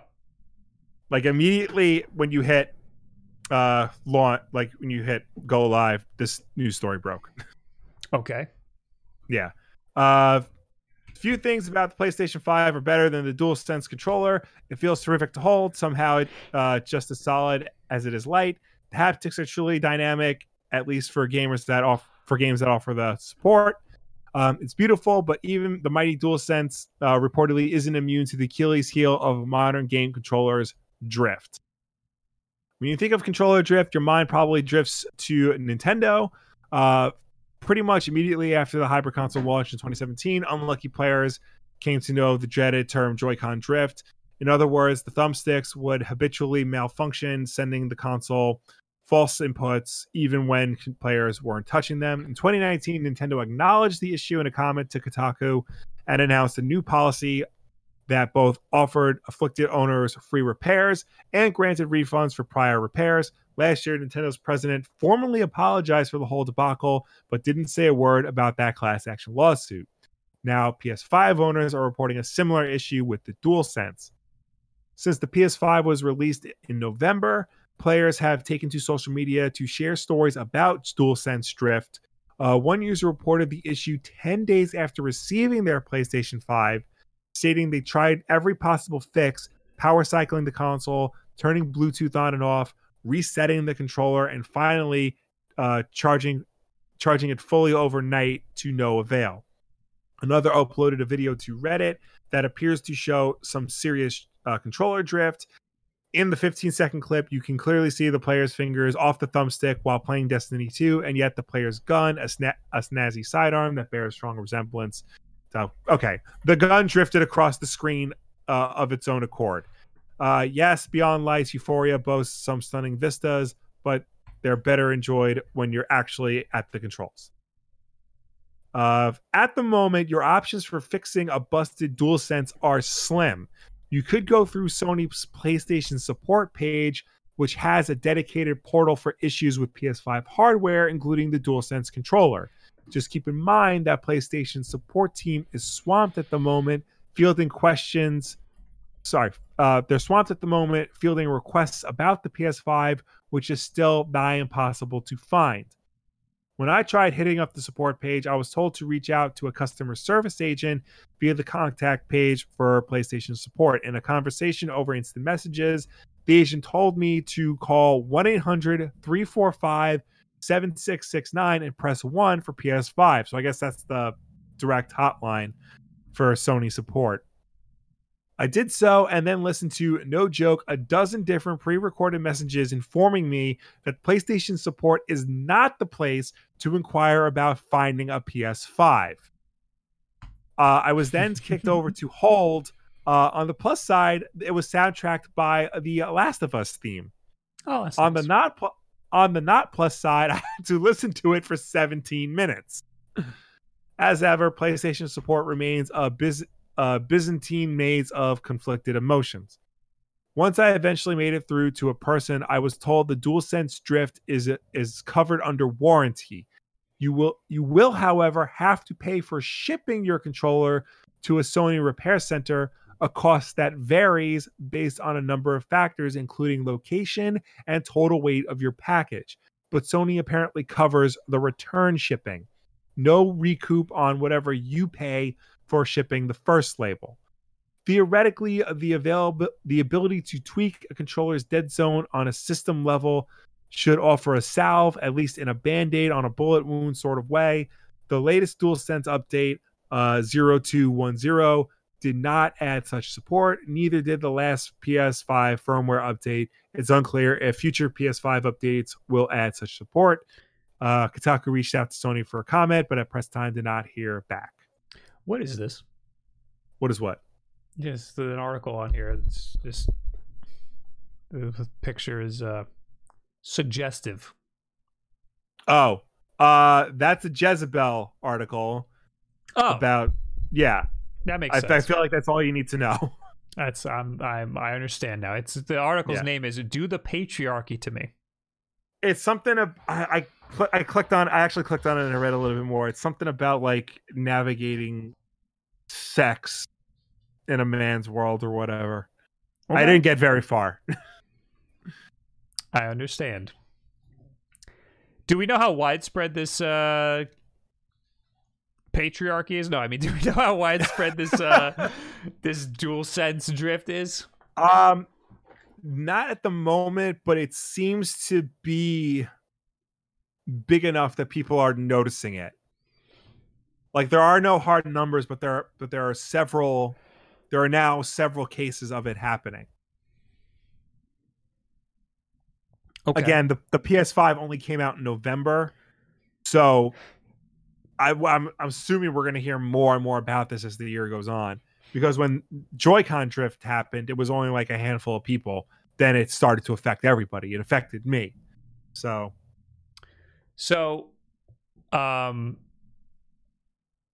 you can't tweak the dead zones on a Switch controller, right? Like you could look at them, but I don't think you could actually tweak them. No, I don't think you can fix it on the Switch itself.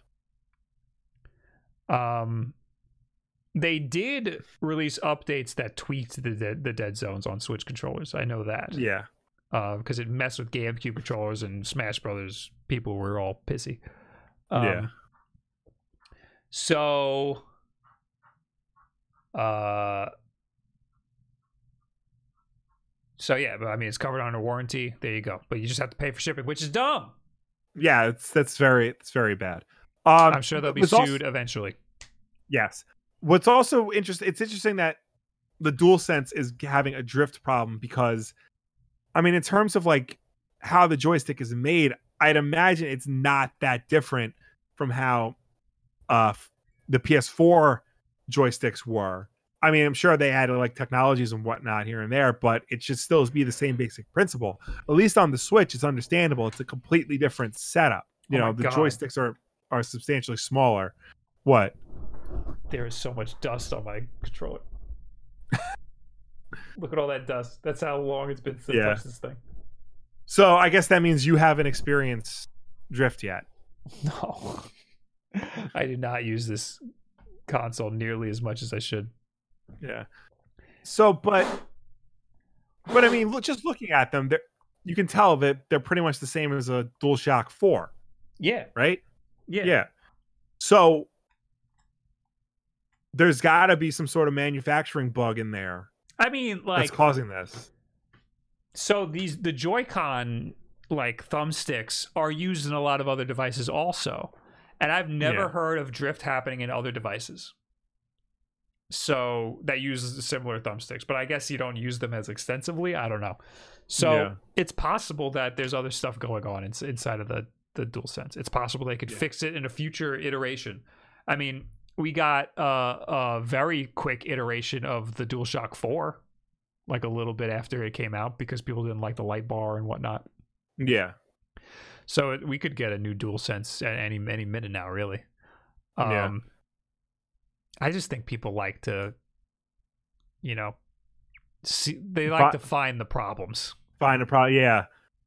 I mean, like I said, I don't know how far-reaching this is. I mean, it was enough to get an article made about it, and the fact that Nintendo had a very high-profile problem with drift, and it seems to be creeping into another video game company's brand new controller. A controller that is much more expensive, has a lot of technology packed into it. So I don't know. I know Microsoft, when they showed the Xbox One controller, they bragged about how they tested the joysticks for up to like 1,000 hours of playtime or whatever. And I assume they did the same thing with the Series X controller. Yeah, I think all companies do that. They put it through stress tests and stuff. They have those machines that just jam on it for like a few days. Yeah. Has there been much talk about drift with the Switch Lite? I believe that it exists on the Switch Lite. I almost never hear about people, but I also don't think I know that many people with the Switch Lite, like who use it regularly. Yeah. So anyway, keep an eye out for your PS5s to start drifting. Yeah. All right, we got a couple of quickie stories here. Okay. First off, 6 Days in Fallujah is finally coming out. I've never heard about this game before in my life until you never heard? Yesterday when I saw everybody going nuts about it. Okay, so real quick, 6 Days in Fallujah was supposed to be a 2009 release game. Oh.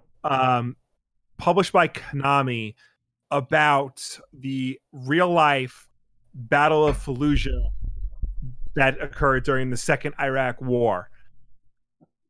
Around that time, the actual news media got hold of it and did what they always do, is freak out that a video game was going to depict a real life event. And so Konami canceled the game because they didn't want to deal with that shit.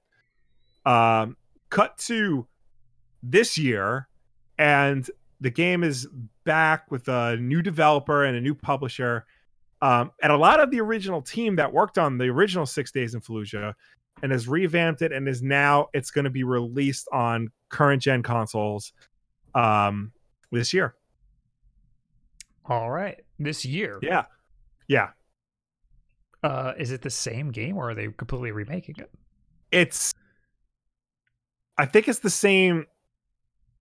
They did remake it because it used to be a third person shooter. Now it's first person. Okay.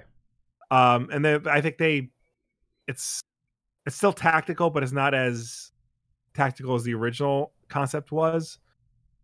But it's based on a real event. They worked with actual Marines who were there during the Battle of Fallujah to try and invoke a more realistic sense of what it's like to be in active combat. It's coming out next year. Sorry. Okay, that makes a little more sense. Yeah. Because, you can't just take a 2009 game and just put it out on consoles. No. Yeah, no. They've changed it. They've updated it. And so it's going to come out next year. So it says in its announcement, Victura includes a quote from former Marine Sergeant Eddie Garcia, who was wounded during the Battle of Fallujah and proposed the original idea for 6 Days in Fallujah in 2005. Sometimes the only way to understand what's true to experience is to experience reality for yourself. War is filled with uncertainty and tough choices that can't be understood by watching someone on a TV or movie screen make these choices for you. Video games can help all of us understand real-world events in ways other media can't. That seems cool. Yeah, there's a very good idea here, and I think trying to do this as a video game is very bold, and it can do a lot to I mean, obviously, you're never going to really know what a soldier goes through unless you're there with them. But I think this will hopefully be a nice alternative to the past 20 years of Call of Duty and Battlefield and the Michael Bay style of military shooters that we've had. I mean, I need more tactical shooters in my life because we've had nothing but arcadey shooters recently. Even Rainbow Six, which was my favorite tactical shooter, became an arcade shooter. But I also love in video games when they make you do stuff that you think is morally wrong, or like you don't want to do it, like in The Last of Us. So yeah, he's right. There's certain things you could only do in the medium of video games. So this sounds really cool. Now I only heard about this because I think the guy who's developing it said they didn't want to make a political game. Like, it's not a political thing. They just want to show that the story, really. Yeah. And like, I understand that's commendable, but it's going to be hard to not make it political. Exactly. Yeah. Especially because you're dealing with a real life military conflict from a very controversial war that happened in pretty much everybody's lifetime that's going to be playing this game. So there's really no way you can't make this political. Right. I think, the closest you can do is focus strictly on the soldiers and not, the politicians who actually like manipulate the war. But you're still going to run into a political minefield, pardon the expression, when you try to do something like this. Well, that's part of the problem, is that everything's got to have a political, like, everybody's got to take a political side on something, and not everything needs to be like that. Like, why can't we just see the war for what it was? Why do we have to take a? Why do people have to make it a political thing?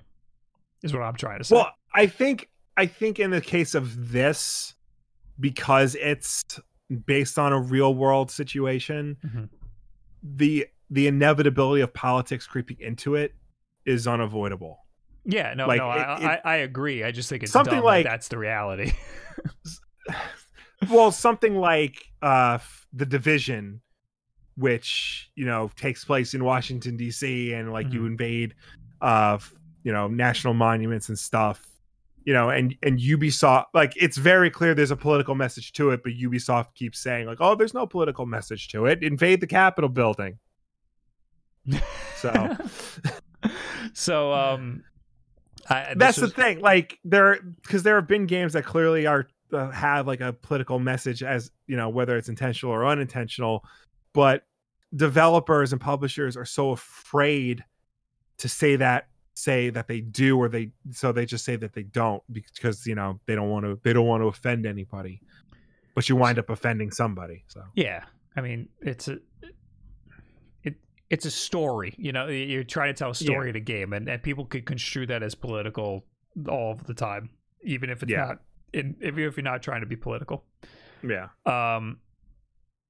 So this is what Neil Druckmann said on the February 15th. He said, if your game deals with serious subject matter, then it is inherently political.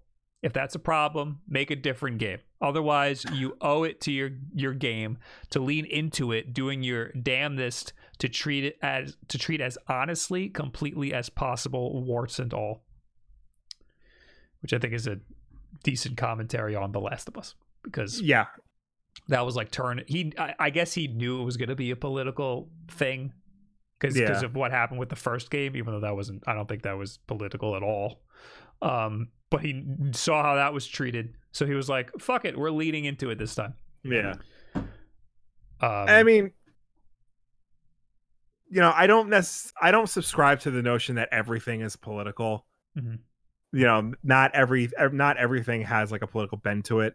I would be, I don't know what the political angle you can get out of a game like, Mario Kart. Mario Kart is communism, because you can't. There's no, unless you're like the tippity top of the top. You're all mixed in, and anything goes. You know what I mean? Right. They spread the wealth. Same thing with Mario Party. You were winning the whole time? Too bad. Now Billy over there gets all the stars. Yeah. But, he has, like I said, and like, Druckmann's saying, you're dealing with a very serious thing. You're dealing with a real world situation. So you're gonna run into politics. So rather than like try to dance around the subject, just admit that there's gonna be some political talk in there, and you may agree with it, you may not, but the important thing is that you're trying to just represent what the soldier went through. I want to bring up the tweet Neil Druckmann did today, which was he like took a screenshot of somebody, I guess, replying to that other tweet that I showed. Turns out you can make serious games without any politics involved, and I can't tell if this is a troll or not, but it's Far Cry 3, Hellblade Senua's Sacrifice, Halo Reach, and Spec Ops: The Line.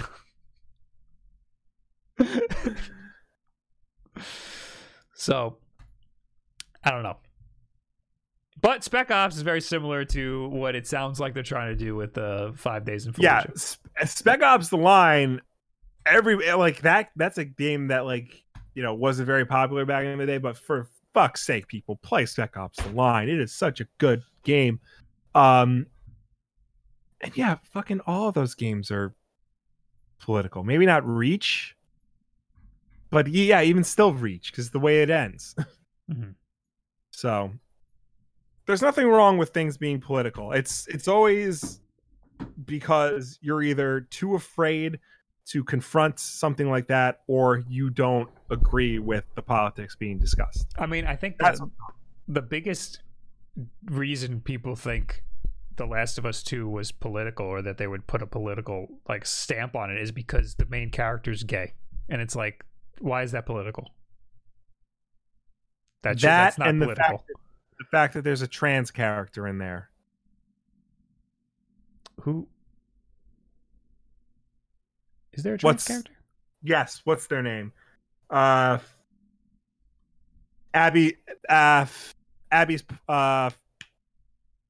The Scar that Abby teams up with. Oh, I didn't know that. Yeah, I forgot their name. I didn't know that was a trans person. Lev. I had no idea that was a trans person. Yeah, it comes up once, and then it's brushed aside because people use the character's dead name. Oh, yeah, and that's how you figure it out. And then Lev is like, "Did you hear what they call me?" Abby's like, "Yeah." "You're gonna ask me about it?" "No." And then move on. See, political to me is we should tax the rich. Like that. That's what I think when people are like, this game's got just talking about political stuff.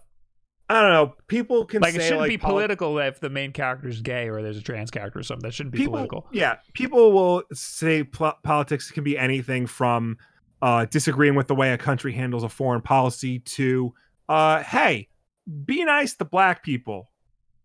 And then it's get your politics out of my... that should not be political at all. Yeah.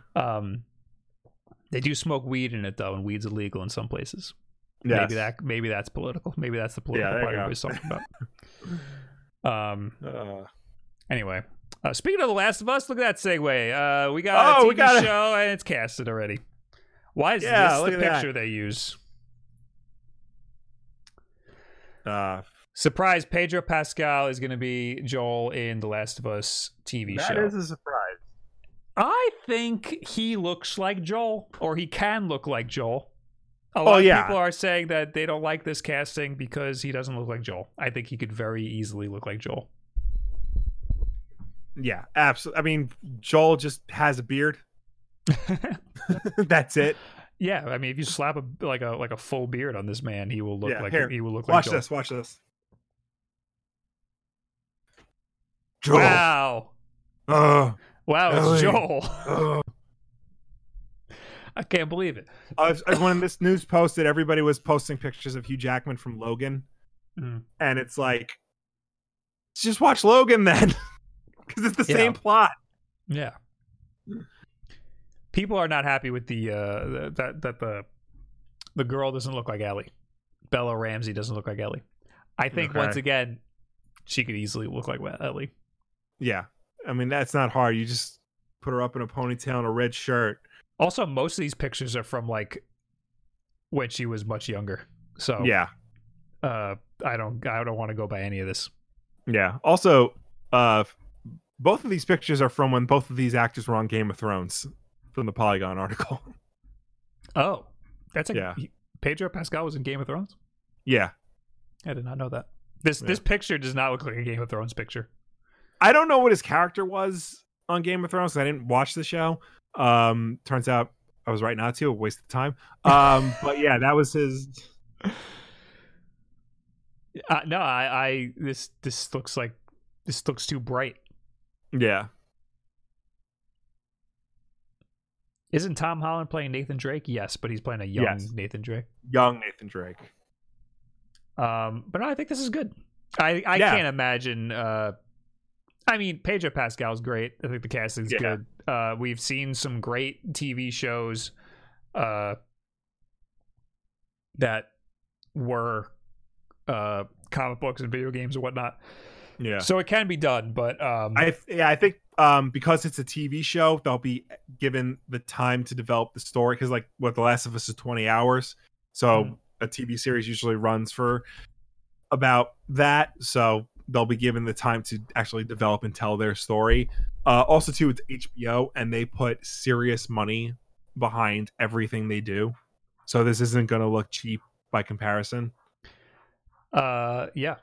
I just don't know how The Last of Us will translate to a visual only medium. The thing is, because like there already exists a really good Last of Us adaptation, and it's The Road, right?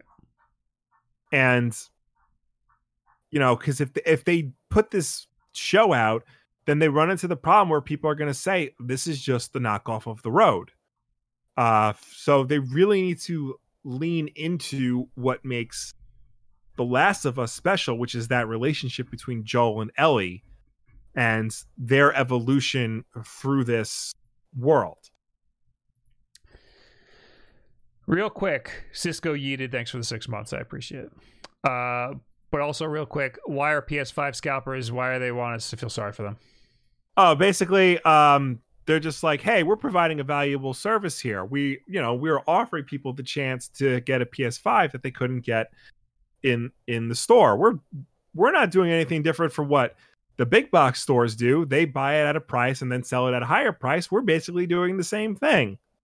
No, you're not. No, you're not. You're an asshole. We literally can't get them because of you. Yeah, what essentially you're doing is you're robbing people of the chance to buy a PS5 legitimately, and then you're selling it back to them not just at a higher price, but at a significantly higher price, often double retail price. So why do we need to feel sorry for them? We don't. They said, the scalper in the article that is being quoted said, we're not doing anything wrong. There's a lot of bad press on this incredibly valuable industry, and I do not feel that it's justified. All we are acting as is a middleman for limited quantity items. Jordan claims he secured 25 PlayStation 5 consoles in January alone and resold them for €700 each, around $950 American. That's a profit of €250 per PS5, as the console retails for $449.99. Then the article says, remember, he's providing a valuable service here. Yeah, no, you're not. You're using bots and other dubious means to buy up as many of these as you can to then sell them back at a ridiculous profit. Unfortunately, despite Jordan's best intentions, we think his plea for scalpers to get more credit reputation will largely fall on deaf ears. Like jackals and hyenas, scalpers tend to work in packs to secure multiple consoles using bots, which are then shared around like an antelope's lifeless carcass. The speed and efficiency of bots make normal consumers' chance of buying a console online almost impossible. All right, so basically he's just a piece of shit and doesn't want people to think he's a piece of shit. Yeah. Real quick, Metal Gear Solid, the board game, got dropped. Konami pulled the rights. That sucks. IDW Games was going to make it, but Konami pulled the rights, so IDW dropped the whole game entirely. Apparently, the designer of the game still owns the rights to the design, but he can. So if he wanted to take it and bring it to another company, he could, but he cannot use the Metal Gear license. Yeah, he got the rights reverted back to him, but not the license. Yeah.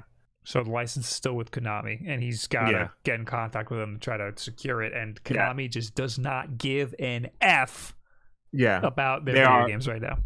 Yep. This game was already up for pre-order. For a lot of people already pre-ordered it. A version of this game was going to be available for both Tabletop Simulator and the Tablepedia platform, so you can play it virtually if you wanted to. A lot of people were looking forward to this, and Konami's just like, nah. Yeah, that sucks. Yeah, Konami is a bad company. And lastly, Twitch creators on Twitch, Instagram, and TikTok will soon gain benefits from SAG-AFTRA. Yeah. Why? I don't would understand. I want to pay into SAG-AFTRA? Why? I mean, apparently it's like thousands of dollars a year. Yeah, they do have like very good benefits. Like they do provide like insurance and health insurance.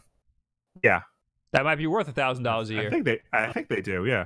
Also, too, like if you're, if you feel like if you're working too much and like you're not being compensated for it, they can step in and like help mediate that. Does YouTube people not count? Previously, SAG-AFTRA extended protections to some YouTubers' brand deals, but the new agreement will cover basically every platform: Twitch, Instagram, TikTok, Facebook, and so on. In a statement, the SAG president said the goal is to support both current and future SAG-AFTRA members in this space for them to be able to access the benefits of union coverage. On the one hand, this represents a big step forward towards creators unionizing, which has been an unequivocally good thing, given the grueling work schedules platforms subtly pressure them into, as well as the numerous agencies, firms, and groups looking to take advantage of them. Imagine the impact, say, a top streamer strike could have on Twitch, which has recently seemed determined to make mystifying streamer-unfriendly decisions despite vocal opposition. Oh, and healthcare. On the other hand, all I would want it for.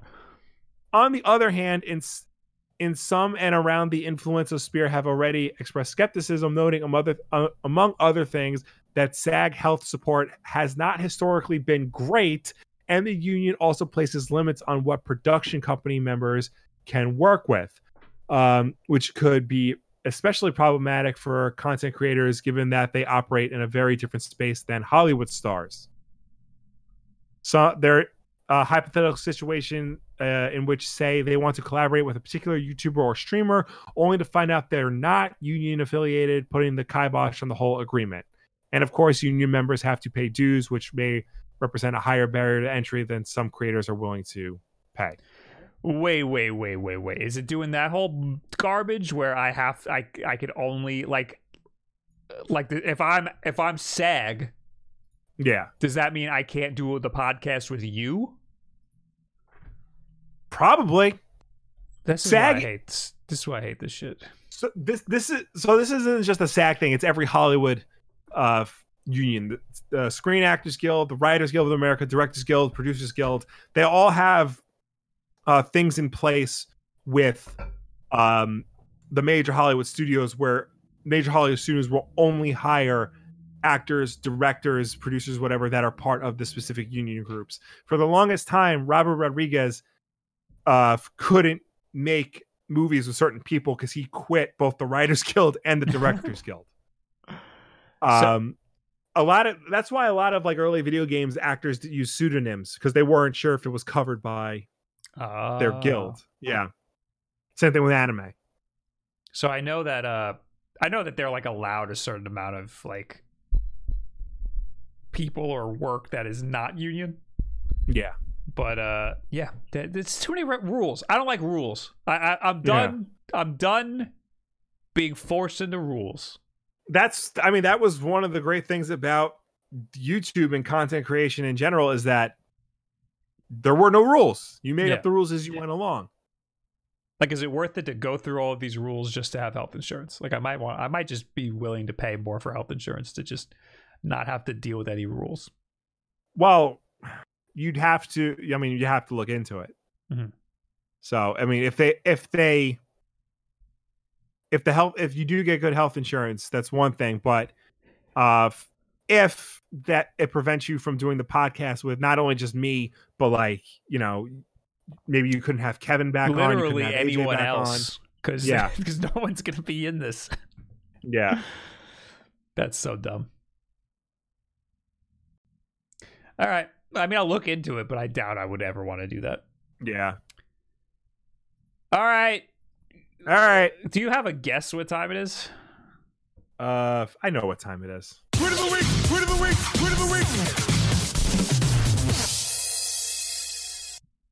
That would be tweet of the week time, Will. I don't know if you. Yeah, I thought you were gonna.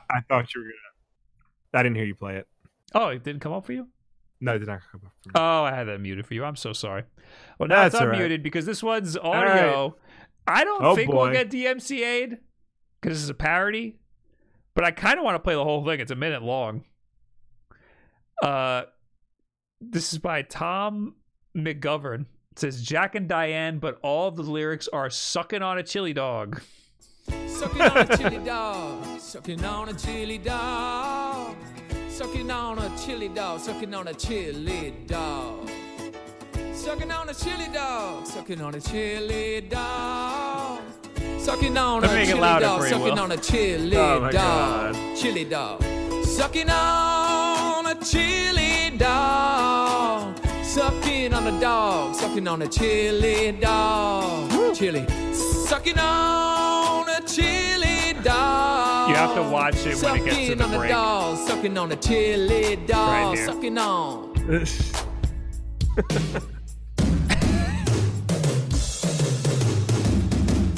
Sucking on chili dog. That's enough. I just want the part where it goes to the little drum break. He pulls out his iPad and it has the lyrics on it, and it's just sucking on a chili dog over and over again. I'm sending that to my wife. It's very good. That's a very good one. And it'll be in your head forever now. Yep. It's all right. I like John Mellencamp. Now we'll talk to you people for a brief moment. Yes. If you left a comment on last week's Wolf Den Live, this is the part of the show where we will answer you. Of course, those are questions and comments left on the YouTube channel, youtube.com/Wolfden Podcast. But of course, ladies and gentlemen watching us at home, please start leaving your questions and comments here, because we will get to them when we were done with everybody else. All right. From last week's Wolf Den Live, that's the one where we had Kevin Kenson on. I hope nobody left any questions for Kevin, because he's not here. Yes. Paul Stevens says, Kevin Kenson is a class act. Fun episode. Thank you. No problem, my guy. Thank him. The Thinker says, no timestamps. The ridiculous. No one is going to sit through 2 hours of this podcast. Luckily, you have free will. Yeah. And you don't need to listen to the whole 2 hour podcast. Think about that, Thinker. I would love to have timestamps on the podcast, but it's just I don't want to do it. And the time frequently changes too, because we cut out the middle sometimes, so it's a pain in the ass to put timestamps in. If any of you people would like to add the timestamps in the comments, I'll gladly put them in the description. But otherwise, it's too much work. Don't want to do it. I've tried doing it where I have like a timer and I like stop the timer every time we start a new topic. Not worth it. Not worth it.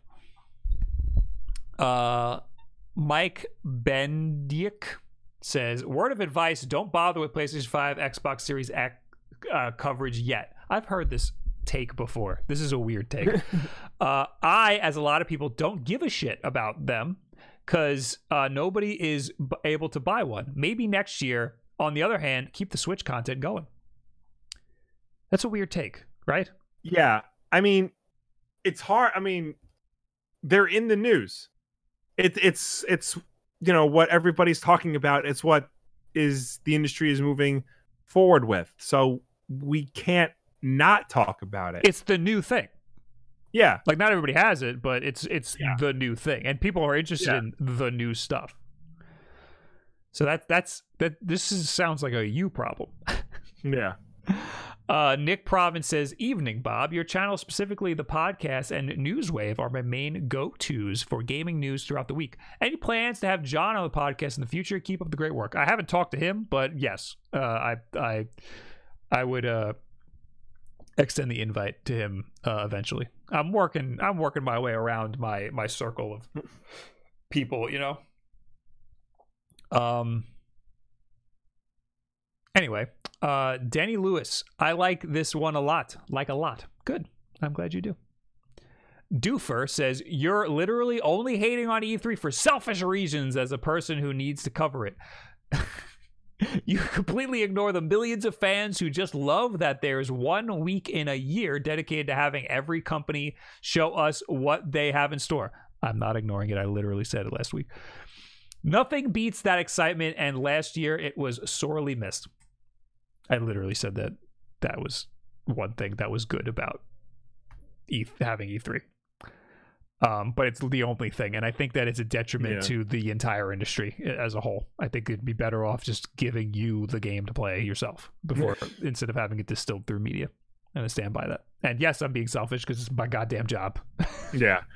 I feel like gotta go to it. You don't gotta go to it. I feel like a lot of these people wouldn't be saying you're being selfish if they actually went to E3 and experienced it the way we did.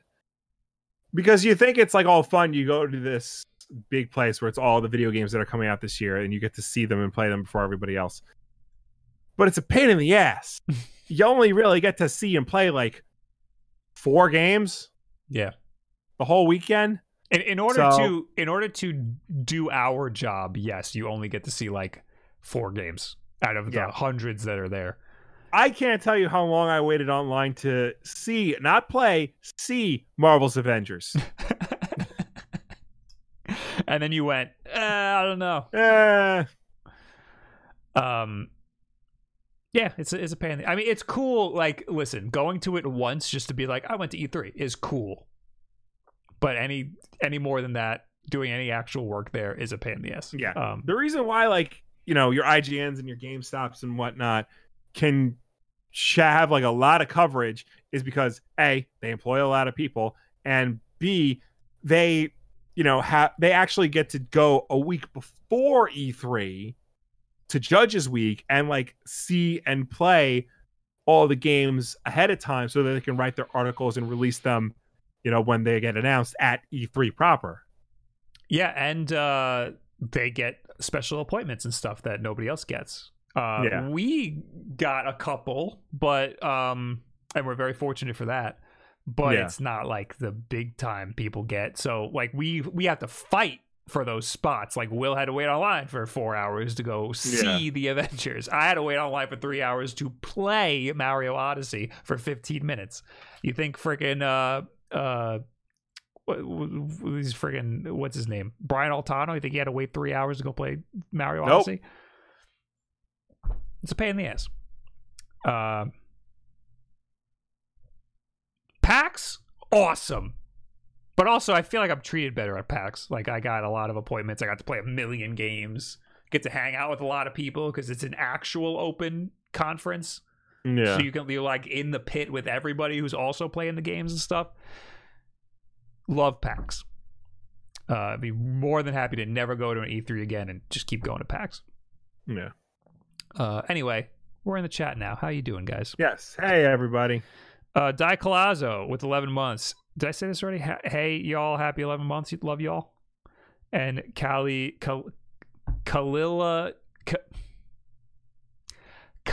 Jama with 5 months. Hi, love the podcast. I love you too. Connor in the chat says, any videos on the way for Bob's personal channel? Actually, yes. I filmed a video of me drinking the coffee Coke. I just don't know when it'll be up or when I'll edit it or anything. I was gonna say I didn't see that. Yeah, I didn't. I filmed it. I didn't post it or anything. Yeah. Thoughts on how WandaVision is going, Will? I love this show. I think it is great. I know my wife and a lot of other people have said that they didn't really get it until episode 4, which I understand. But I think it might actually be the most unique thing the MCU has ever done, while still being accessible to people who are only used to Marvel's style of superhero films. So yeah, if you have Disney Plus, check it out. It's really worth it. It's really good. I can't wait to see where it goes, because I have no idea where they're going to take this. I genuinely don't. And it's nice. I just got an ominous DM that just says, the land of make-believe is a great place. That's all it says. Well, I mean, they're not wrong. I'm a little scared. Will, the Snyder Cut is coming soon? Is it? I thought it was last weekend. No. So this is what they're doing.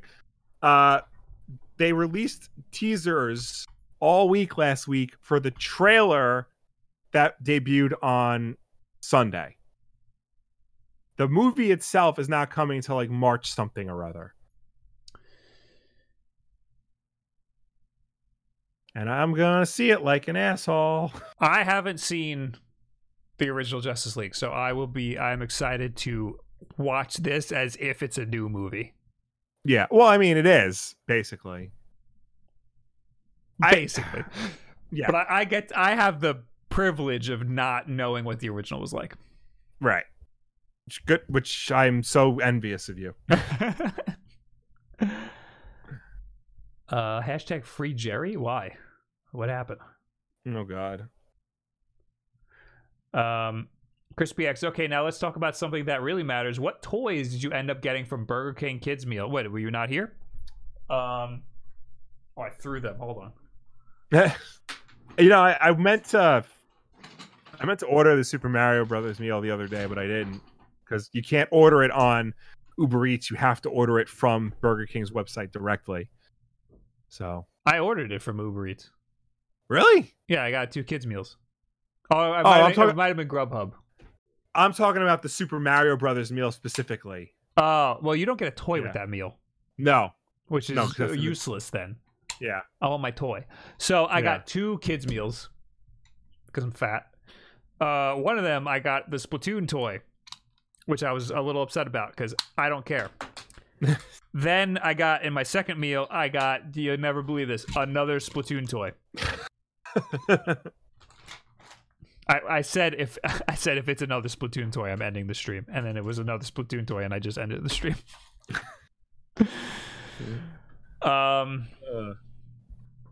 Yeah, I wanted McDonald's, but I couldn't get McDonald's. Maybe wasn't available. I don't even know what toys McDonald's has. They have Pokemon cards. Oh, that's right. And nobody can get them because scalpers are going in and buying Pokemon cards. Do you know if there's a girl's toy at Burger King right now? Because it asks if you want to have a boy's toy or a girl's toy. And I was going to pick boys for one and girls for the other, but I was like, because then maybe I would get 2 different toys. See, I thought that they were doing away with that. They should be, because Nintendo is genderless. Right. No, but I mean, like, in general, like, all fast food chains are like doing away with boys' toys and girls' toys. Right. So. Then what happens if they get like a sponsorship with Barbie? Then just everybody gets a Barbie? Yeah. I mean, whatever. Well, I mean, they would probably get a sponsorship with Mattel, And then it'd just be everything. Yeah, it'd be like Barbie, Hot Wheels, Masters of the Universe, things like that. Max Steel. Yeah. You can buy only the toy for $2 each at Burger King. Yeah, but then I have to go there, and that's the problem. I don't want to go anywhere. American kids' meals are normal meals to the rest of the world. Is that true? I don't think that's true. Actually, yeah, no, it is. So a kid's meal, I learned this from a documentary on food that I regret to have watched. Kids' meals, the amount of calories in a kid's meal is the amount of calories that an adult should intake during a meal. And the amount of calories of the extra value meals or whatnot are the amount of calories that a family should intake. Holy shit. During a meal. Yeah. That's just careless by whoever packed those meals together. What if you were feeding two kids who got the same toy? I know, then we would beat the crap out of each other.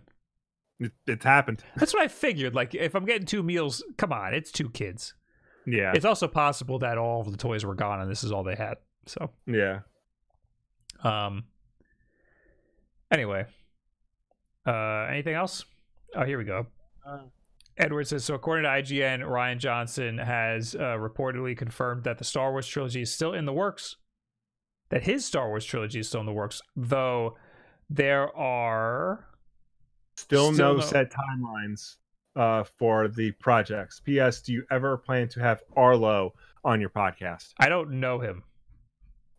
So no. Unless I get to know him.